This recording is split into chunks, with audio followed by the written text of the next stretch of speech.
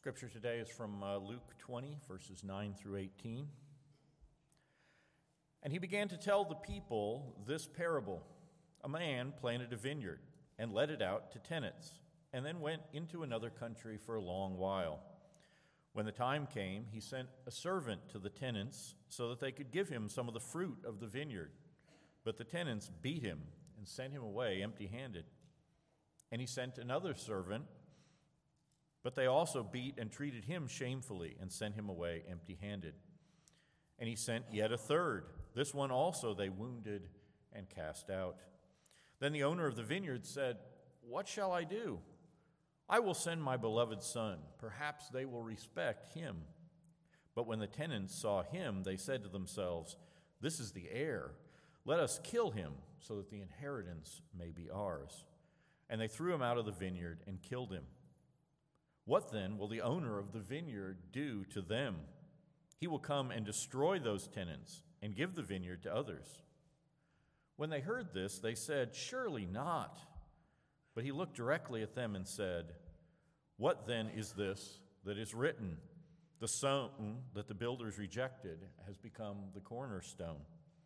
Everyone who falls on that stone will be broken to pieces, and when it falls on anyone, it will crush him." The Gospel of the Lord. Praise be to you, Lord Christ.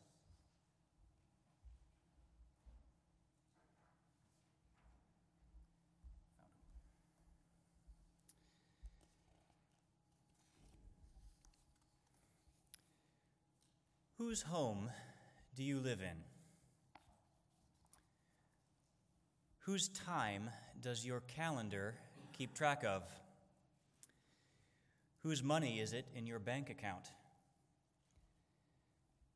Whose strengths and abilities do you make use of at work or at school or at home? And to whom belong the fruits of that labor? Whose church is this, and whose world? No, don't point at me, like Nolan. Whose vineyard is this anyway? And now, who's in charge of it all? We're in Luke 20 today, looking at the parable of the wicked tenants. The whole chapter in Luke 20 is about authority, about Christ's authority. Christ came into Jerusalem, as we saw a couple of weeks ago, on Palm Sunday, and he rode in a display of authority, and then he exercised that authority as he cleansed the temple of corrupt merchants, and as he began to teach the gospel of the kingdom. Last week, we saw how the leaders in the temple, the chief priests and the scribes, who you can think of as chief teachers, how they challenged Christ's authority. His authority they saw as a threat to their own authority. Today's parable is, in fact, just a continuation of that same episode, that same scene, same confrontation. Jesus last week shut up the temple leaders, but now he turns to the people and he begins to teach them this parable, which is about those same leaders that he was talking to last week. He's already shut down their challenge to his authority, but he's not done. He goes on the offensive. He goes on to challenge their leadership or their abuse of it. They are the wicked tenants. Jesus uses this parable essentially to reframe the entire debate, even though he's already won it. It's not about the authority of Jesus as one mere man against the authority of another group of mere men. It's about God's authority and whether we recognize his authority, whether we recognize and honor his ownership of our lives, his ownership of everything.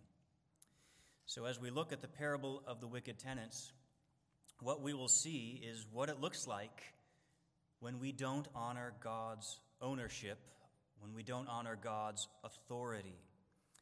Kind of a serious sermon as we look at a portrait essentially of sin. just by way of an outline, I don't know if I have one. We're just going to go through the parable bit by bit. If you're taking notes to study later, I would just write down whatever is striking to you about what sin does to us and makes us into. Diving in with verse 9 then. Jesus says, "A man planted a vineyard and let it out to tenants and went into another country for a long time." So God is the man who planted the vineyard, right? The vineyard itself is the people of Israel, and I'm not just pulling that interpretation out of the air. That's the meaning that would have been obvious to any of Jesus' hearers that day. This is well-known Old Testament imagery of God as the man who plants a vineyard and Israel as the vineyard itself. Jesus is especially drawing on what's called the Song of the Vineyard from Isaiah chapter 5. I think it's just worth reading the whole song for context. If you have a Bible, it's Isaiah 5, verses 1 through 7. I think it's best just to read the whole song. Isaiah says, "Let me sing for my beloved, my love song concerning his vineyard. My beloved had a vineyard on a very fertile hill. He dug it and cleared it of stones and planted it with choice vines. He built a watchtower in the midst of it and hewed out a wine vat in it." By the way, the tower and the wine vat or wine press are mentioned in Matthew and Mark's version of this same parable, so it makes the reference to Isaiah even clearer. Anyway, watchtower, wine vat. "And he looked for it to yield grapes, but it yielded wild grapes. And now, O inhabitants of Jerusalem and men of Judah, judge between me and my vineyard. What more was there to do for my vineyard that I have not done in it? When I looked for it to yield grapes, why did it yield wild grapes? And now I will tell you what I will do to my vineyard. I will remove its hedge, and it shall be devoured. I will break down its wall, and it shall be trampled down. I will make it a waste. It shall not be pruned or hoed, and briars and thorns shall grow up. I will also command the clouds that they rain no rain upon it. For the vineyard of the Lord of hosts is the house of Israel, and the men of Judah are his pleasant planting. And he looked for justice, but behold bloodshed, for righteousness, but behold an outcry."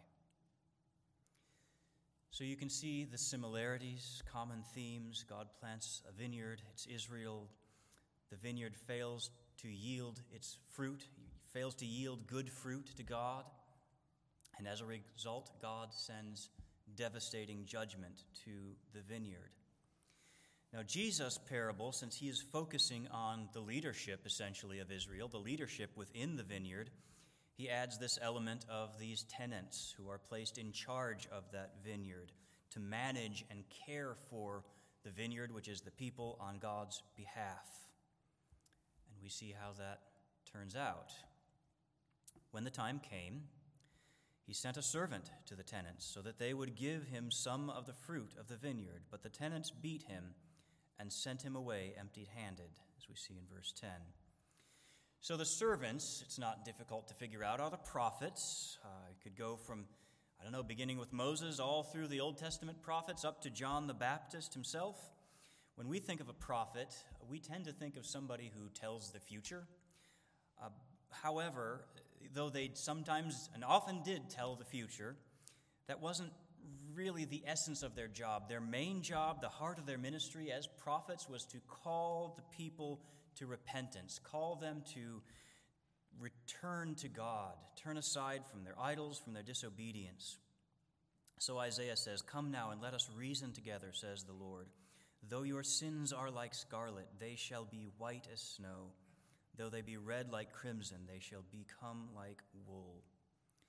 So we can see where, maybe the analogy kind of breaks down. The prophets didn't come asking for literal grapes, although if those cotton candy grapes had existed back then, I'm sure they would have asked for some. But God doesn't need produce or any income from us. He doesn't need anything from us, really. The prophets were asking for the fruit of love of God and love of neighbor, asking for what is due, what we owe to God. Those are the two major themes of the prophets.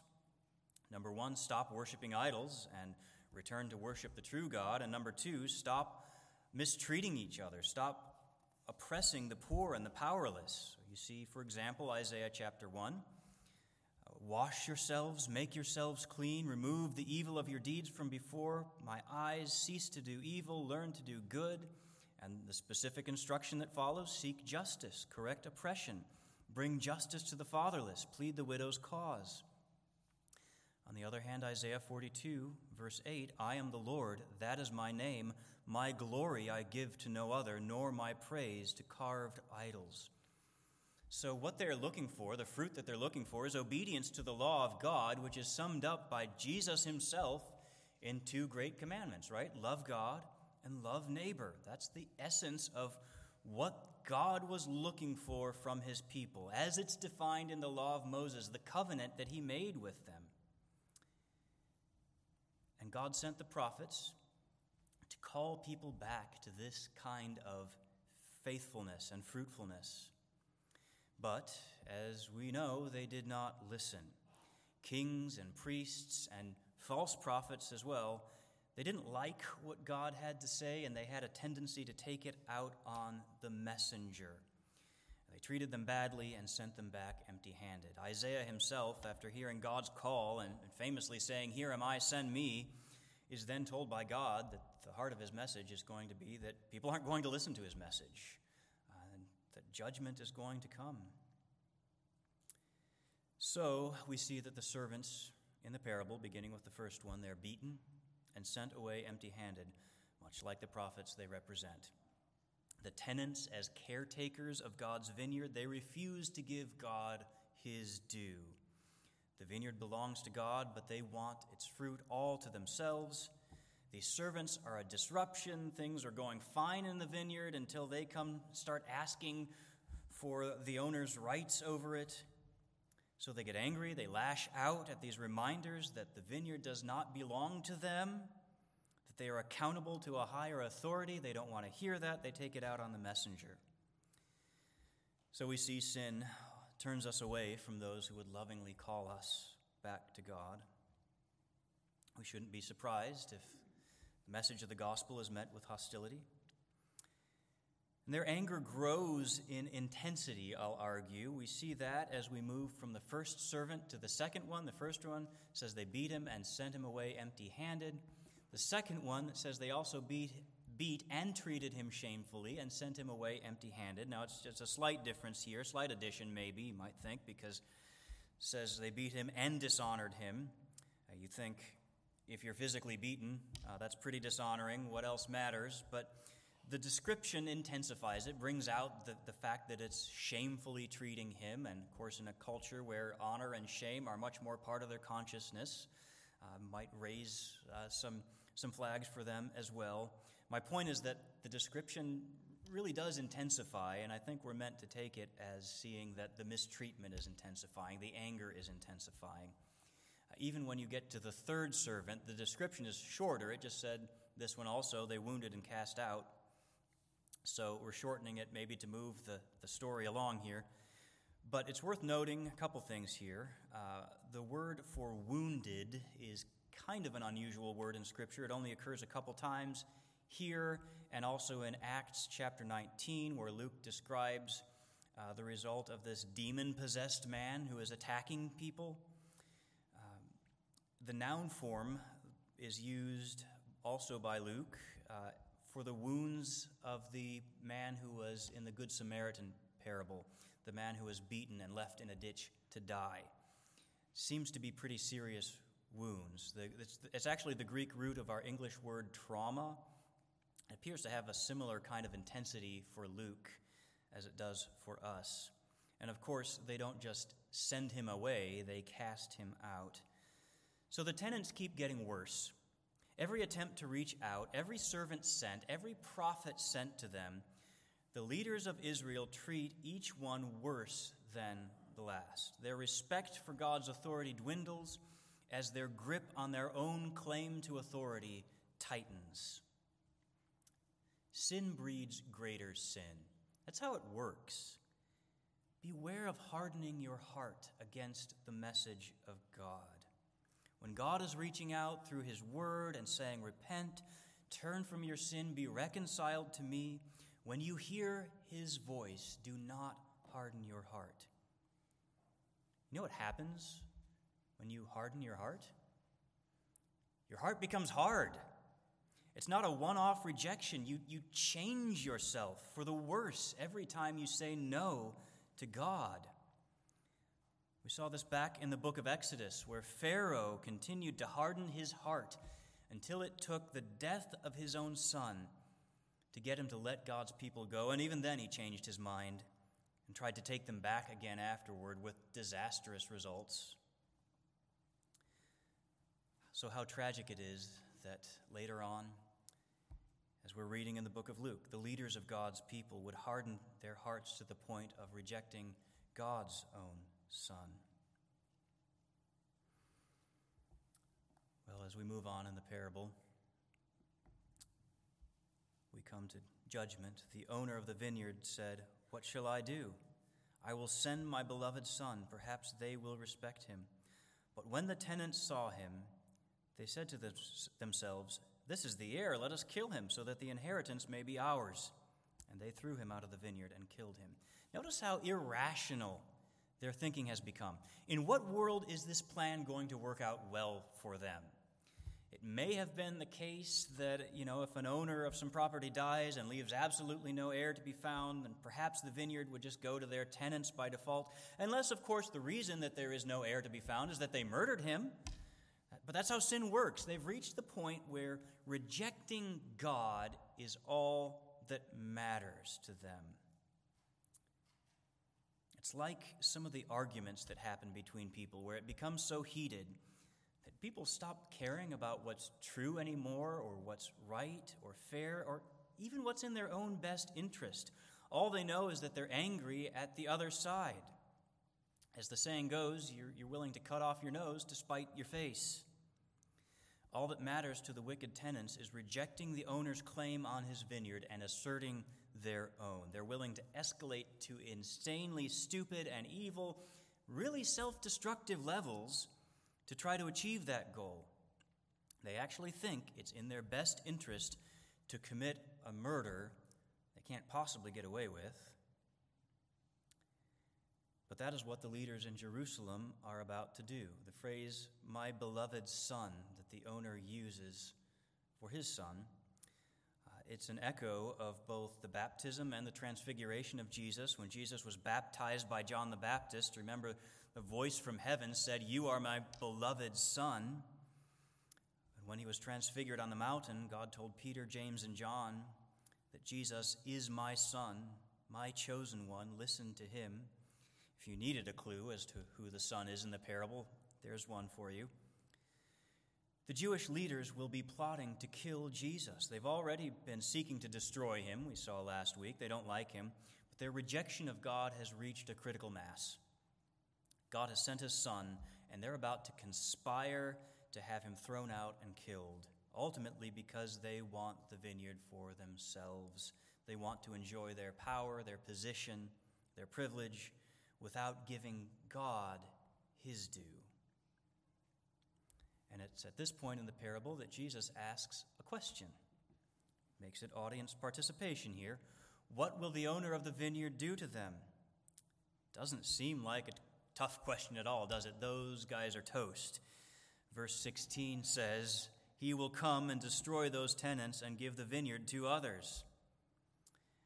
That seems obvious to everyone except the people that this parable is about, because they know that it is about them. I didn't have Grant read verse 19. Maybe I should have. It mentions this parable. The scribes and chief priests sought to lay hands on him at that very hour, for they perceived that he had told this parable about them. They were right. So Jesus is teaching the parable to the whole crowd gathered in the temple, but the leaders, they obviously didn't leave after their earlier confrontation with Jesus. They're still there listening, and I think they are the ones who respond there in verse 16. It says, when they heard this, they said, "Surely not." I would say that's the Jewish leaders, not the whole crowd. In the next verse, it says, Jesus looked directly at them and replied to the comment. It doesn't make much sense to me to say that Jesus looked directly at the entire crowd. It makes more sense to say that he looked directly at a certain group within the crowd. You don't look directly at a whole crowd. When you say you're looking directly at someone, you're talking about, I'm singling somebody out within the crowd. If I were to say, for example, I looked at the whole congregation and said, don't be taken captive by vain philosophy, I would just be quoting Scripture. If I look directly at Grant Sterling, professor of philosophy or something I can't even pronounce, and said, do not be taken captive by vain philosophy, you might interpret my words slightly differently, right? So he's talking to the authorities, the rulers, singling them out within the crowd. And their response, that's my point, that this is their response, the leaders, the people he is talking to, say, surely not. Can't possibly end that way. Their response is kind of laughable, because there's just no way that this parable should end well for the murderous tenants. But the religious leaders are forced to say otherwise because they know it's about them, and they just can't fathom that they could be subject to any judgment. They believe they can have their cake and eat it too, essentially. They end up saying what's in their hearts. They think they can continually reject God's servants, even reject God's own Son, and still expect to receive God's favor, expect to receive God's mercy. I mentioned last week how Jesus had cited from Jeremiah's temple sermon as he was cleansing the temple. In that same sermon, the main point is that Jesus calls out the same exact attitude in the religious leaders of Jeremiah's day. And they believed that they could go on living these wicked, rebellious, sinful lives of idolatry and mistreating people and face no judgment because they had the temple of the Lord. God won't judge us because we have a temple. Well, that's exactly how these religious leaders are thinking. They have this privileged position in the temple of the Lord. They are elites among God's chosen people, the chosen among the chosen, so to speak.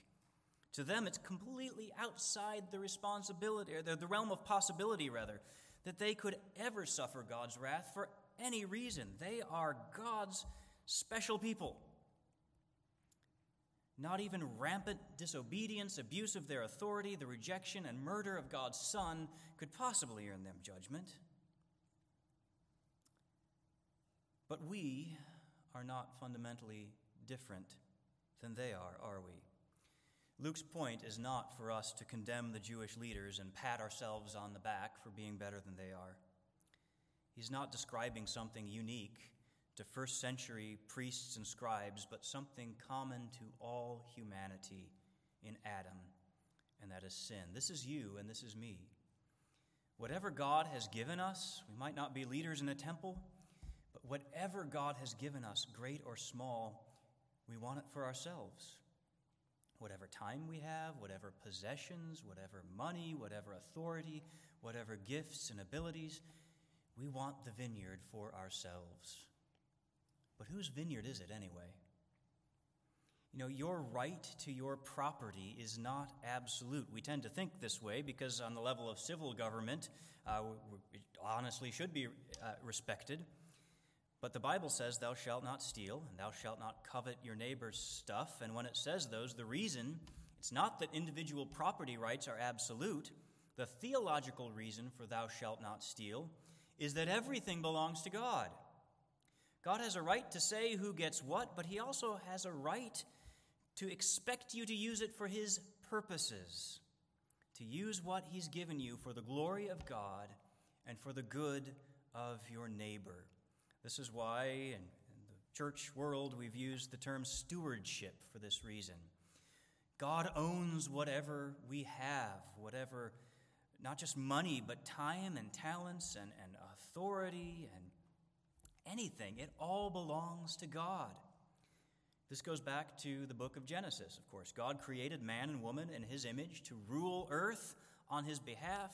The world belongs to God, so do you, so do I. And so whatever corner of the world we find ourselves in, whatever influence or responsibilities we have, we are to steward those things for his purposes. From the possessions and positions that we might hold, down to our hearts and minds and bodies, it all belongs to God. You're in his vineyard. and you are his tenant. When I was in seminary, a friend of mine had a job doing valet parking at this expensive restaurant, and I helped out just one night when they were short-staffed. It was both exciting and nerve-wracking. Someone pulls in this Jaguar, and you get to drive it. And as a seminary student, you know that you're never going to own that kind of car. You're never going to have a chance to drive that again unless maybe your ministry fails and you're back to parking cars again. But it's fun to have a chance to sit behind the wheel. At the same time, you know it's not your car. So while it's fun to drive, you're also going to be pretty careful with it because you're aware that it doesn't belong to you. It's sort of a precious stewardship to treasure, but it's ultimately not yours. You can't just do whatever you want. If we learned anything from Ferris Bueller's Day Off, you can't just go joyriding and then erase the mileage by driving home backwards, right? But that's what we try to do, essentially, with the precious stewardships God has entrusted to us. And we end up making a wreck of things. We launch the car out the window and into the woods. We forget that the vineyard belongs to God, that our lives are to bear fruit for his glory, and we end up wrecking things. And all manner of wreckage follows when we forget whose vineyard we are in. Whether we tend to hoard money or spend it like it's water, it's because we've forgotten that it belongs to God and we're to honor him with what we do with it. Same thing with time. If we waste our time in laziness or waste our lives in a workaholic frenzy, we've forgotten that each day is a gift from God to be used for him.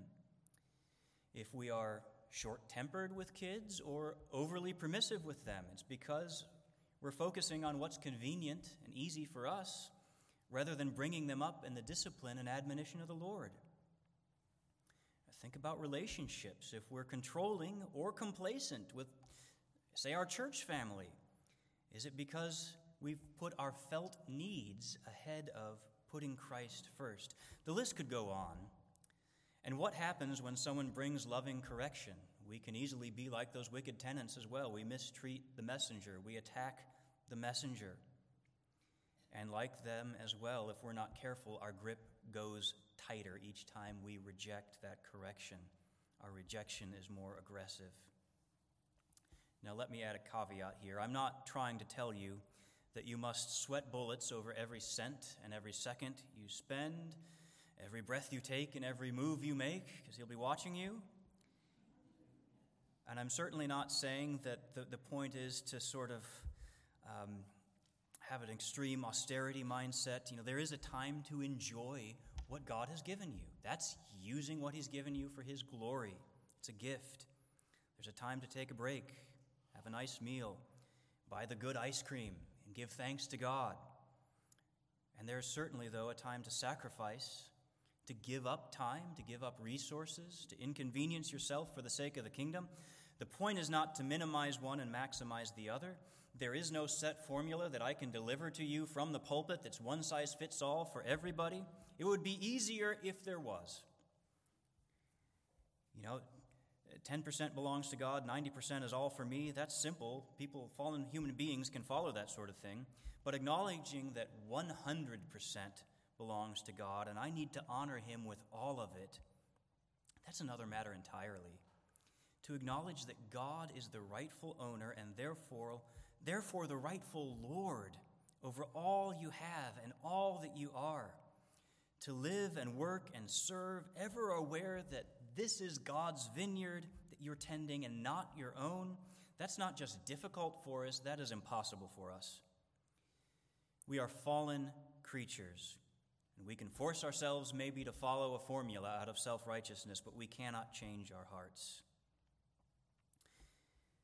Perhaps you've heard this quote from the Dutch theologian Abraham Kuyper, that there is not a square inch in the whole domain of our human existence over which Christ, who is sovereign over all, does not cry, mine. And our hearts cry in return, no, mine. It's one of the first words most of us learned, right?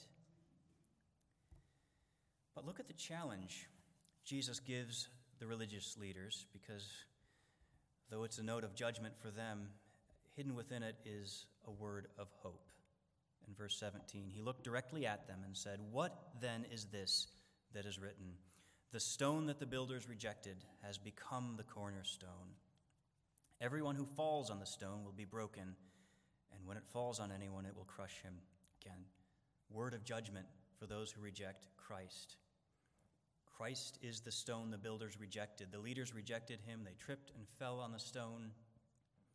If they don't repent, they end up broken to pieces. But there is a word of hope as well. Christ has become the cornerstone. This is a quote from Psalm 118, the same psalm that people shouted out as Christ rode into Jerusalem, "Blessed is the King who comes in the name of the Lord." It's the same psalm, same verse of the same psalm that the Apostle Peter will quote again to the Jewish leaders in Acts chapter 4. Once Jesus is raised from the dead, Peter says, "This Jesus is the stone that was rejected by you, the builders, which has become the cornerstone. And there is salvation in no one else, for there is no name under heaven, no other name under heaven given among men by which we must be saved." So there's the word of grace. Christ has died, but Christ is risen. And in his name there is salvation. Jesus' friends preached this gospel even to the same religious leaders who had put Christ to death. Christ is the cornerstone, the beginning of the foundation of something new. We have rejected God's claim on our lives and sought to put ourselves in charge, and because of this, God's wrath is coming. But there is salvation in the name of Christ Jesus, because Jesus did what we have failed to do and keep failing to do. He gave everything for the glory of God, down to his life, his broken body, and shed blood. He gave up for the glory of his Father to do his will, and for the good of his people to redeem us from our sin. Ultimate expression of what the wicked tenants should have been. Knowing he would be rejected, knowing he would be thrown out and put to death, he still came. Though all things were made through him, for him, and belong to him, though he is the rightful Lord of all, he is the owner, he is the heir, still he humbled himself and became obedient to the point of death. While we were crying mine over all the stuff of our little lives, God freely gave us an even greater gift than the stars in the sky. He gave us his Son. Rich Mullins, if you don't know who he is, you need to, so we can be friends. But Rich Mullins hit the nail on the head when he said, "Surrender don't come natural to me. I'd rather fight you for something I don't really want than take what you give that I need." That's a picture of what sin is like in our hearts still. Just like with the wicked tenants, sin distorts your heart in self-destructive ways. Does anyone really enjoy the constant grind for more, the struggle to hold on to possessions and position? Is there really fulfillment in any of that for anyone? That road leads to destruction, doesn't it? It starts destroying you even before the day of judgment. Why keep tightening your grip on things that won't last when life abundant and eternal is free for all who receive Christ? And all that's required is to take what God has given. All things are ready. Christ has provided for everything. For believers, we remember this each week, and we need to be reminded of this each week as we receive the Lord's Supper. It's laid out as a feast. We simply come and take what is freely given. You don't have to bring anything. It's not potluck, it's catered. Some more verses from Isaiah that I think are encouraging to us. He asks a question: "Why do you spend your money for that which is not bread, and your labor for that which does not satisfy? Come, everyone who thirsts, come to the waters, and he who has no money, come, buy and eat. Come, buy wine and milk without money and without price." You see, what you actually want, actually need, what you were made for, what you need to get off the never-ending treadmill, is freely given. Perfect love and perfect acceptance, perfect grace from a heavenly Father who knows you inside and out and loves you as you are. It is free. It can't be earned. You can't prove yourself worthy of it because he knows that you're not. But receive Christ, and he looks on you as he looks on his own perfect, eternal, beloved Son. Receive Christ by faith, and the Father freely gives all things with him. Come to the table. Let's pray.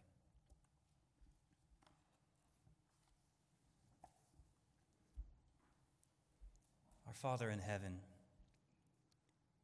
you have made the heavens and the earth, all things visible and invisible, the stars and the sky, the sun and the moon, the ground that we stand on, the breath in our lungs, the bodies that we present before you in worship, our hearts and our minds. All of these things belong to you. All of these things are for you, for your glory, for your purposes. We do confess that our hearts, even now, still want to claim all of these things for ourselves.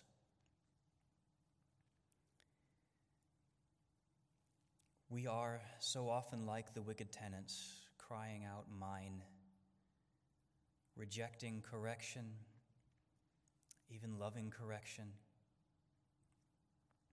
Apart from your grace, we would be in that situation still. We thank you that you have given us your Son. If there was anything over which you had a right to claim mine and withhold from us, it was your Son. And yet you did not withhold him, but freely gave him for us all, even as we were crying out, "Mine." And as he came, he laid down his life for us. He was and is God. And yet he did not count even that equality with God as a thing to be grasped, but humbled himself, took on the form of a servant, did what we were supposed to do from the beginning, humbly, obediently serving God, laying down his life, though it cost him greatly in pain and agony and death. He gave everything for your glory and for our good, for our redemption. What can we possibly say to these things? How great is your love and mercy and grace beyond what we could ever have imagined or dared to ask for, and yet it is freely given. Lord, if there are any here who have not received Christ, I pray that through your grace, your Spirit, you would open their hearts to let go of that constant drive to claim that all these things are mine, but may they receive Christ, the free grace that you have given. For those of us who have received Christ, sin still remains within us, and we still find ourselves crying out that this is mine. We still find ourselves rejecting correction. We still find ourselves challenging your rightful ownership and authority. We pray that you would forgive. We pray that you would set us free from this habit, this sin that still clings to us. Help us daily to remember that we have the privilege of working in your vineyard, that we have the privilege and the honor of tending to things that belong to Almighty God. Remind us of this and set us free, that we might simply receive the grace that you have given to us, and then in full assurance that we are redeemed and loved by God, that we might serve you and one another for your glory. We ask these things in the name of Christ our Savior. Amen.